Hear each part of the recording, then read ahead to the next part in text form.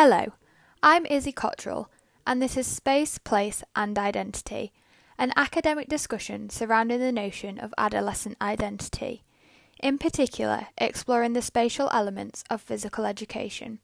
It's a podcast, and if this is your first time listening, then welcome.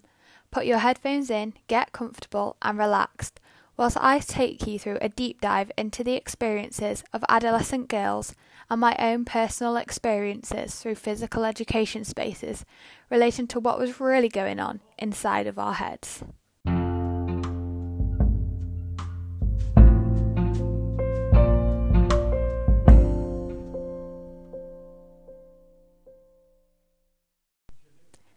Due to this being an academic discussion, I have studied the topics over a number of weeks in order to ensure that I am well informed to lead this podcast.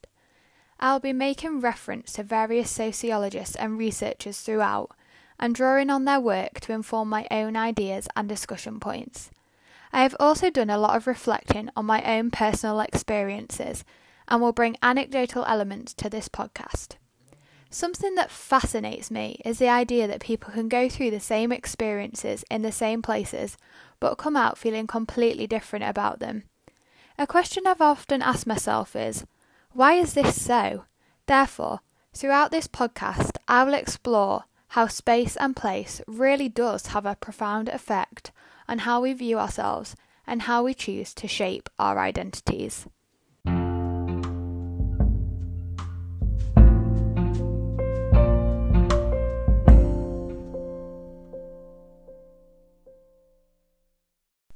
So, the first question I'm going to ask today is, what is space and place? Well, sociologist Gordon et al. Say that due to the ambiguity surrounding the concept of space, there have been multiple attempts to define it. They summarise the concept holistically, stating that space is physical, social and mental.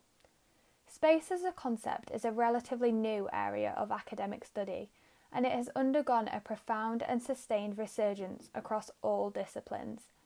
Another sociologist, Aris, explored this further, saying that space, place mapping, and geographical imaginations have become commonplace topics in a variety of analytical fields, due to globalisation accentuating the significance of location.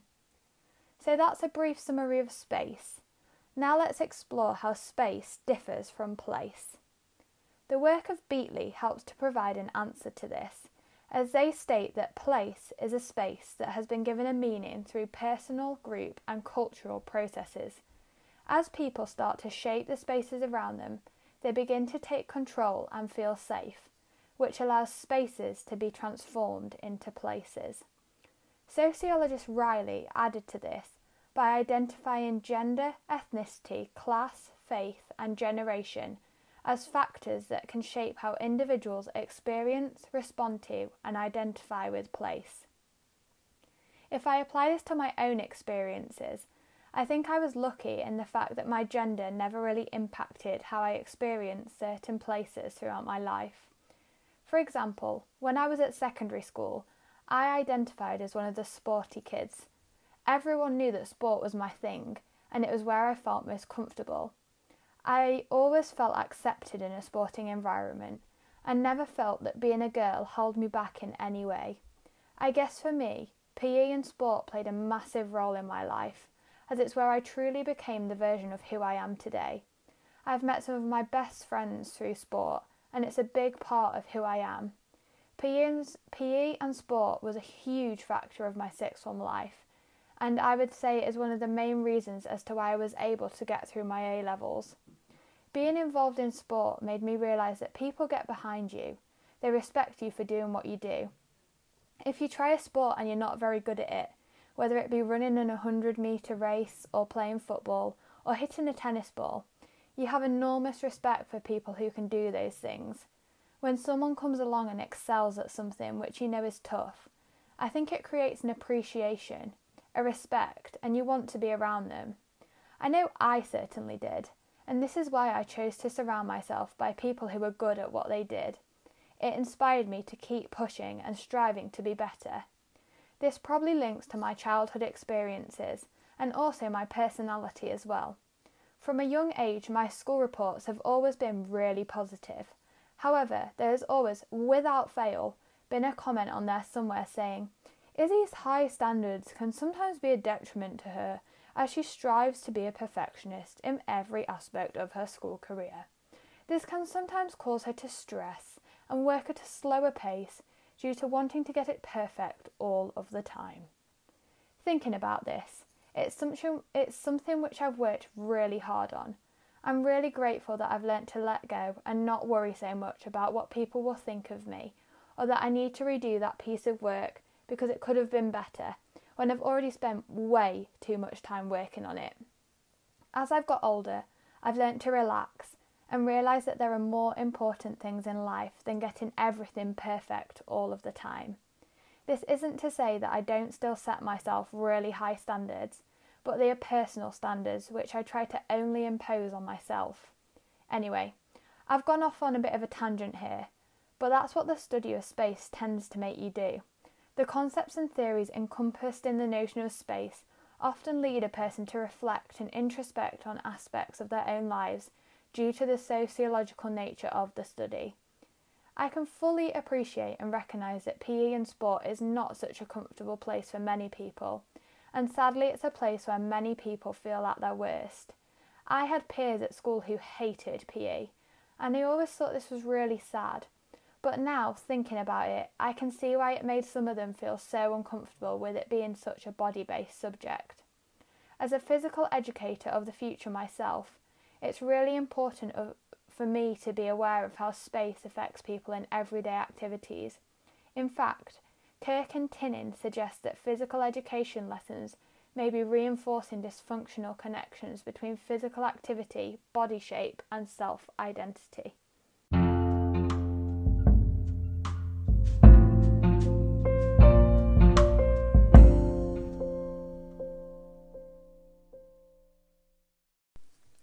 When considering the concept of space, it's important to realise that it really does have a huge influence on how we view an experience, whether we create positive or negative memories about the thing we were experiencing.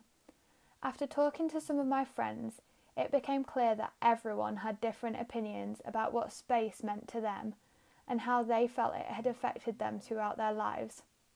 One of my closest friends revealed that she had thought about the concept of space quite a bit because she'd heard the word headspace, and it made her think that space isn't just a physical thing, but it's also mental. She went on to say that there is also a social side of space. She recognised the physical element where we can be physically with each other and other people in a space, whether it be in a big open space or whether it's in a small room.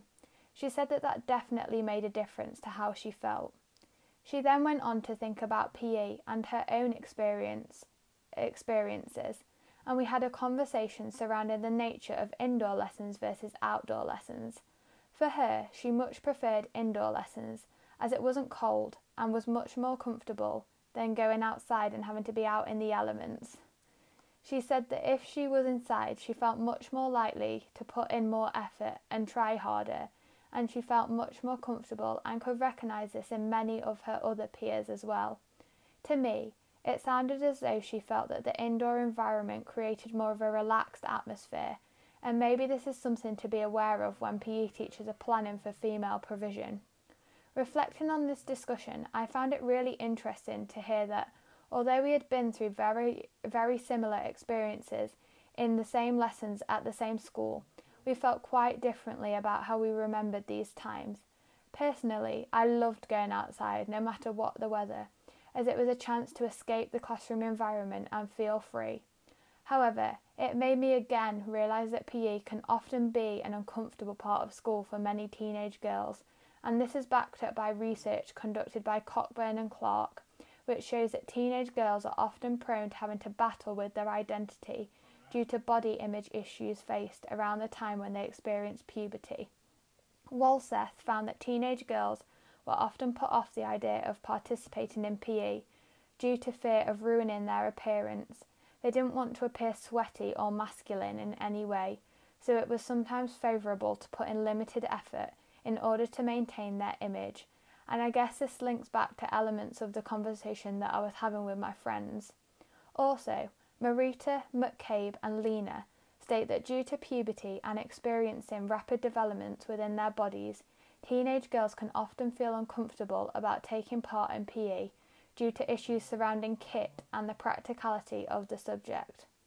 Thinking back to my own experiences at school, I can remember countless examples of when girls would hand our PE teachers notes asking to be excused from the lesson because they weren't feeling well, when actually they were just on their period, but they were so scared that wearing their PE kit would expose this. I remember when I first started my period, being really worried about having to wear the PE shorts, as we were meant to be going to an athletics competition that afternoon. As I've previously said, I was really sporty, so it was very unusual for me not to take part in a sporting opportunity, but I pretended to be ill and told my teacher that I wasn't well enough to come and that someone else was going to have to do it for me. Like I said, I was a really sporty kid, and I'm still really sporty now, and due to my netball commitments, I exercise and train multiple times a week, even when I'm on my period. But I think that when I was younger, say 12 or 13 years old, it was a really strange time where everything was new. Your body is growing and changing in ways that it never has done before, and therefore PE can become quite an uncomfortable environment due to it being a body-based subject where you often feel pretty exposed.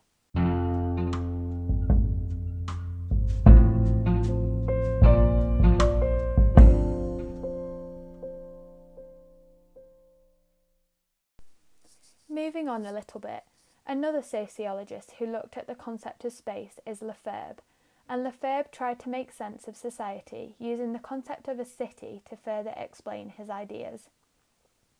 So if I break this down, what Lefebvre was saying is that society can be pictured as a city. As we know, cities possess a centre where the hustle and bustle takes place. There is often a lot of power inside a city. Government buildings and businesses are located there, and big decisions are made inside of those places. But then you've also got the suburbs. These are typically quieter, the place where everyday citizens are. And Lefebvre would state that those in the interior, inside, at the heart of the city, are the ones who make all of the decisions. They decide who amongst the insiders should be expelled and excluded, and whether or not to open their doors to any of those people from the suburbs. Again, I was talking about this concept the other day with one of my peers from university, and we had similar views relating to whether we thought this concept had been at play throughout our own school careers. They said that they felt that when they were at school, it was the teachers that were in control most of the time. For them, the teachers controlled who they were with and what spaces they used.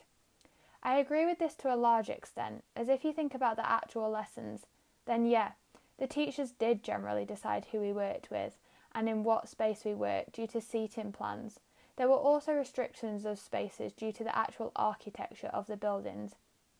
But I also feel that we had quite a bit of power as well within ourselves, as we chose who we shared our space with during social times, who we invited in and who we maybe repelled because we didn't see them as somebody who we could relate to or who we wanted to share with. Cook and Hemming state that there are many power dynamics at play within education. Recalling my conversation with my friend, she identified that she felt as though the teachers had the power in most situations, and this links to Foucault's idea of biopower. Biopower encompasses the idea that humans can be managed in large groups. It allows for the control of entire populations. If we view the students within the school as the population, then it could be argued that teachers exert a form of biopower over the students, as due to the school rules enforced by the teachers, the student population's behaviour is controlled and standardised. However, it can also be argued that the students exert power within their friendship groups, and a particular power that they may use is referent power, which is defined by Lyngstad as a power that is all about the quality of relationship developed with others and how those relationships are built. Therefore, in order to create a collective identity, students may use this type of power to establish common values and beliefs within their groups. I know this is true from my own school experiences, as inevitably there were groups at school who were friends because they shared the same perceived identities. For example, the so-called popular group, the lads, the nerds, the weirdos, the girly girls and the sporty ones. The idea of power can also be related to the layout of a school. The concept of space has extensive links with matters surrounding power and surveillance, which O'Donoghue argues can exert a significant effect on an individual's behaviour through embodiment of values, beliefs and traditions that are constructed, regulated and constituted through various authoritative forces. Spaces have the power to control and shape what is done within them, as well as being shaped by it through the social and mental processes of spatial praxis. School buildings often embody notions of pedagogy, meaning space is an essential constituent of teaching and learning. Lefebvre states that the architecture of a building can be viewed as a representation of society, reflecting values and culture and ultimately having a profound effect on its occupants. Gallagher explains that there are many researchers who have drawn parallels between schools and Foucault's panoptic model of power, and due to this it has enabled them to uncover important features relating to how power operates within educational institutions. The panopticon is a Foucauldian concept relating to surveillance based on Bentham's all-seeing building design. By utilising space and maximising visibility, individuals are induced into believing that they are under surveillance at all times, resulting in the panoptic gaze coercing them into becoming their own controlling agents. Foucault built on the work of Bentham's panopticon and viewed it more as a programme of power which completely codified the principles of disciplinary political anatomy rather than an architectural system. Through this work, Foucault developed the term docile bodies in an attempt to understand how power is exercised over a population. They concluded that docile bodies are ideal in a capitalist society as they are politically obedient and economically efficient, making it beneficial to a bourgeois society. Relating this theory back to the layout of a school, Foucault suggests that the physical layout of a school can cause the panoptic gaze to become internalised within the institution and acts as a deterrent for deviant behaviour. This encourages a form of self-surveillance and advocates pupils to act as their own disciplinarian. Another interesting aspect of many schools' architecture is the positioning of subject departments within the layout of the school.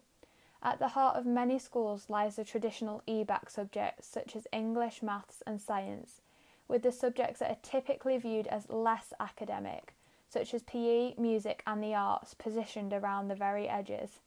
It makes me question whether this is evidence of the academic ideology which Green argues is embedded within the current structure of education, influencing space use within the school. If I think back to the layout of my own secondary school, it conformed with what I've just stated. We had the head teacher's office and the main hall at the very centre of the building, and then off of this were the maths and English corridors. From here led into science and modern foreign languages, and the music, art and PE buildings were much further out. James explains that PE is often marginalised and undervalued within the current curriculum due to not being recognised as a core subject. I think it's fair to say that within our country there is a curriculum hierarchy at play, which claims that elite curriculum content is theoretical, whilst content associated with practicality and the body is seen to have a lower status. The positioning of the subject departments at my old secondary school could suggest the existence of a similar ideology, despite it being a school which heavily valued extracurricular participation and its sporting success.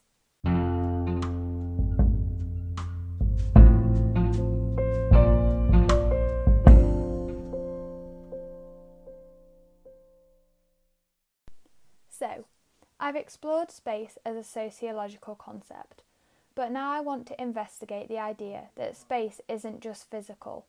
It's not just what we see in front of us, the room we're sat in or the buildings that are part of our everyday lives. There's also metaphorical space, the space we can't necessarily see, but it's definitely space that still affects us. An example of this would be our headspace. For me, my headspace is often quite a conflicting place to be. It's the way I function and think, the way I get through everyday activities, but it's also a space that I often have to battle with. It's a space that never really switches off, and one that I sometimes feel like I can't escape from. It's sounding pretty negative, isn't it? Headspace is definitely a complicated one. However, it's also a great place to be. It's a place where I can privately celebrate my successes and allow myself to feel proud of what I've achieved. So if I think about the concept of headspace, that's what it means to me. I think it's something that has definitely come to the forefront in the last few years. If I think about when I was younger, there wasn't really that much around to sort of make me aware of the topic. But now, luckily, there's a lot more emerging, and hopefully it carries on so that people are more equipped to deal with the tricky space that is our headspace. But now we're going to look at a piece of research. So in more recent times, the notion of mental health and headspace has become more prominent. Research conducted by the charity Mind shows that the amount of young people with common mental health problems went up by 20% between 1993 and 2014, and that the number of young women reporting common mental health problems has been increasing year on year. I was thinking about this, and sadly, I wasn't that shocked by these statistics. In fact, I thought that the numbers would be higher. It made me wonder whether some of it was due to the pressures that adolescent girls experience today, such as the unrealistic social media standards and body image portrayals, and it could be argued that this is a leading contributor towards the rise in poor mental health amongst this population. I, for one, know that I am so thankful that I didn't grow up during the Instagram model and TikTok generation, as I feel that the standards portrayed via these mediums are so far-fetched and unattainable. It's something that me and my friends regularly speak about, and I can recall countless times where we've been so thankful that we grew up in the friendship group that we did, as it was one that valued us all for who we truly were. We didn't have to worry about the latest makeup trends or what clothes we were in. We could just enjoy being in each other's company and forget about the materialistic things that others our age were obsessed by. Something which worries me as a future PE teacher myself is the pressure that teenage girls are under to conform to certain body image ideals and standards. I think that many teenagers are now growing up in an ego-orientated world which focuses on comparison, causing detrimental effects on their self-esteem and motivation. Thinking back to my own time at school, it was very obvious in PE who was going to be valued and picked to be on a team, compared to who everyone viewed as being a bit rubbish or lazy or whatever. This could potentially link to the Bourdieuian concepts of habitus and capital. Brown and Seisman state that habitus refers to the way people act and form belief systems. Society comprises of numerous fields, each of which have a structure based upon the differentiation and dispersion of capital. Bourdieu explains that within a field, capital is unequally distributed, and this generates a power dimension where the most favourable capital is reproduced in that field. Bourdieu expanded on Karl Marx's work on capital and stated that other forms of capital include physical, social, cultural and symbolic capital, rather than just solely economic capital. According to Schilling, physical capital relates to the symbolic value of the exterior of the body in the form of physique, weight and looks. O'Donovan and Kirk state that within a PE environment, physical capital is determined by the comparison of bodies to the socially constructed ideal body. This links back to what I was saying before. For a teenage girl, there is so much pressure surrounding having an ideal body in order to fit in to the desired physical capital. Thinking back to my own experiences at school, I don't think I was that aware of the pressure that some girls felt they were under to have the ideal body. I was reasonably body confident. I mean, things weren't perfect. I sometimes wished that my legs were a bit longer, but they were only passing thoughts, and the majority of the time it didn't even cross my mind. However, for some girls it was all they could think about, the fact that they didn't look like that model on Instagram, or they didn't look like the so-called popular girls or the sporty ones. The conflict they felt in their identities may have led them to feeling very uncomfortable within the PE environment. For them, the idea of wearing PE kit might have been like being asked to present a PowerPoint presentation in their underwear. It was just unthinkable. That's definitely something that when I was at school, I knew there were girls that didn't like PE. I didn't always absolutely love it, not every single lesson. It depended on what we were doing. But it was my form of release, and it was a subject where I felt best. But I never sort of thought in much detail. This PE kit is probably causing a lot of stress to some girls, or this lesson is probably like the worst place they could possibly be right now. There are also other forms of capital which have an effect on how teenage girls experience PE, and Dagcast explains that social capital refers to friends and peers, as well as skills and abilities learned as a result of belonging to a specific social group. Hunter et al. State that habitus derives from this through the socialising fields of family and schooling, rather than through learned rules and principles. They also suggest that cultural capital relates to culturally desirable attributes and possessions and socially valued practices of that field. The amount of capital a person possesses can certainly explain why some students feel at home in PE and others feel totally lost and as though they are outsiders. For example, thinking back to my days at school, an individual like myself who possessed more physical capital was often seen as more desirable in the PE context. They would often fit the ideal, having a relatively athletic body, and they're usually known for having a reputation of being more competent within physical activity. However, for the girls that possessed a lower physical capital, PE could often be an uncomfortable place for them to be. They may not have fitted that athletic ideal or been that physically skilled, and possibly because of this, they subconsciously developed the idea that PE was not the place for them. Symbolic capital is also something to be aware of, and this is acquired through the transformation of other forms of capital. Bourdieu explains that it is a form of capital that is known and recognised and is associated with power. After reading his work, it became obvious to me that he expressed the idea that these symbolic relations of power are responsible for the reinforcement and reproduction of power relations within a structure of social space. Symbolic capital can also act as a tool, helping us to construct our habitus, and can determine how people act within social fields, and because of this, it has strong links with identity. According to Jenkins, as we move through fields, our habitus and identity may shift due to the amount of capital we possess. This is why, as mentioned previously, those who have a greater physical capital may be desired within a PE environment. However, they may not hold the same status in other areas of the school. I can say that this was definitely true of myself, as I held quite a lot of physical capital. Therefore, I was desirable in a PE environment, but put me in a maths classroom and this was a completely different story. When in certain social fields, our habitus can instruct us to subconsciously conform to the doxa and the rules of the field, which were labelled by Bourdieu as the doxa. The doxa gives individuals a practical sense of how to act in a field and also what actions are most appropriate. Sociologist Hunter et al. Note that this provides a sense of belonging. However, those who do not share the same beliefs run the risk of being excluded. If the doxa of a field is not challenged or questioned, then sociologist Larson states that it will continue to guide and limit possibilities.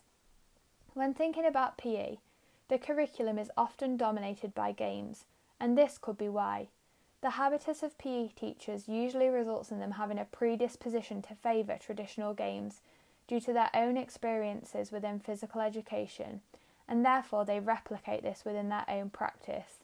Again, if I think about my own school days, we definitely had one PE teacher who encompassed traditional games in their habitus.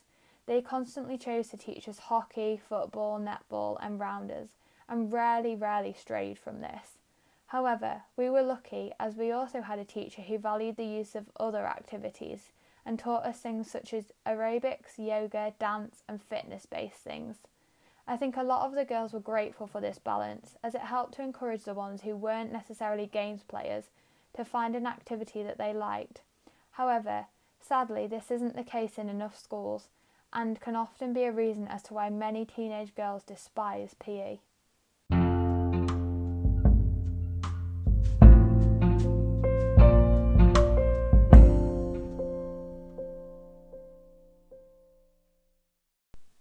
Moving on again, I now want to look at the concept of identity. Identity is a term that has been debated debated extensively over the years due to the diverse assumptions of what it actually is. Buckingham states that identity is something that we all uniquely possess that distinguishes us from others. However, it also signifies a relationship with a social group, and in some ways is something we share with others. Foucault's theory on identity rejects the idea that identity is fixed, and stated that it does not limit people to particular roles. However, this theory differs from Giddens, who suggested that we all have traditionally found ourselves in roles that have been clearly defined by gender, age, and sexuality. Linking this to PE, many adolescent girls would state that you can easily identify a number of different groups, such as the sporty ones, the popular girls, the girly girls, and the weirdos. I know that this was sadly true when I was at school. In the changing rooms, it was almost as though everyone has set places to get changed in, even though nobody had ever told us that that was how it had to be. Therefore, this is evidence that we were all following a doxa. The so-called popular group always got changed near the showers, as it's the area of the changing rooms that had the most space, and it was also round a corner, so it enabled them to have an exclusive and somewhat private space. The rest of us got changed at the benches, and the girls that were seen as the outsiders, or the nerds or the weirdos, tended to get changed towards the edges of the room. I know now that this sounds so bad, but it links with Buckingham's ideas, as they state that social identity is formed through perceived membership within a social group. If you weren't in that popular group, you didn't dare go and get changed in the showers, as you knew it wasn't your place. However, Goffman argues that there is distinction between an individual's personal and social identity. He claims that social identity can be seen as a front stage behaviour, as people aim to make an impression on others within a social space, whereas personal identity is viewed as backstage behaviour, and is seen to be a truer version of an individual's and their real identity. Again, linking this back to the changing rooms at school, you could say that the area you got changed in was determined by your front stage identity, how you were perceived in certain social groups. Lots of girls tended to drift towards others who had shared a similar social identity, rather than personal identity within this particular PE setting. This backs up the work of Jenkins, who suggested that hierarchies are a collective identification, and they often conflict with hierarchies of individual identification. Another issue which lots of girls experience in the changing rooms is the fact that they feel their body is very much on show. The changing rooms are a field within physical culture where the display of the body is an integral element of practice, and where notions of acceptable feminine embodied identities are reinforced. O'Donovan and Kirk suggests that changing rooms are sites for surveillance, where a measure of physical capital is determined by comparing bodies to socially constructed ideals. The socially constructed body ideals influence the reproduction of cultural norms and pressures teenage girls to become concerned with body work, to manage presentation of self. This has often resulted in management, maintenance, and appearance of the body becoming a primary focus for girls within the changing rooms, as they may feel conscious of how others perceive them. O'Donovan and Kirk investigated female experiences in the changing room spaces and explained that many girls feel exposed and open to objectification when changing. Work by Gurdon also found that these feelings often resulted in self-exclusion from physical activity. Therefore, this may sadly explain some of the reasons as to why there is an increase in dropout rate relating to female participation from the age of 14 onwards.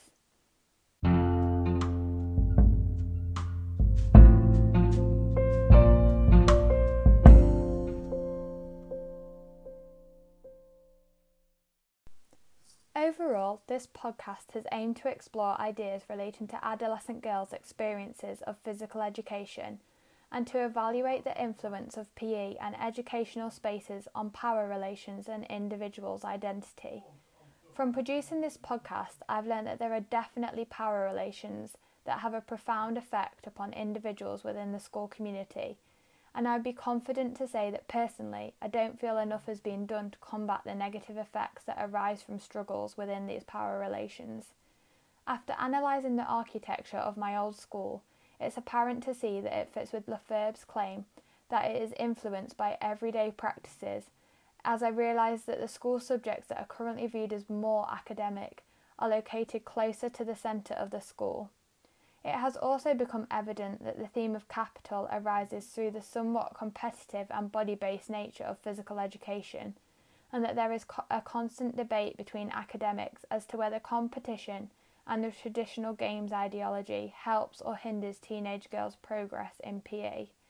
Through analysis of capital within PE spaces, I am confident to say that it can be concluded that PE often emphasises capital, and therefore a hierarchy is created where some individuals hold more power and status than others. After evaluating identity and the body within the changing rooms, it can be recommended that more should be done by PE teachers to reduce the anxiety that some girls experience within this environment, whether that be having looser restrictions on the type of kit girls are asked to wear, or giving more opportunities for private changing. And finally, I would like to state that more work needs to be done to ensure that all females have positive experiences within PE in order to prevent self-exclusion from physical activity. If only some of these changes were implemented, there could be significant impacts made on increasing the likelihood of more females developing lifelong participation habits, which would be an extremely positive thing, as it's a key aim of physical education. I've been Izzy Cottrell, and this has been Space, Place and Identity. Thank you so much for listening, and I hope you take something valuable away from this podcast. Until next time, goodbye.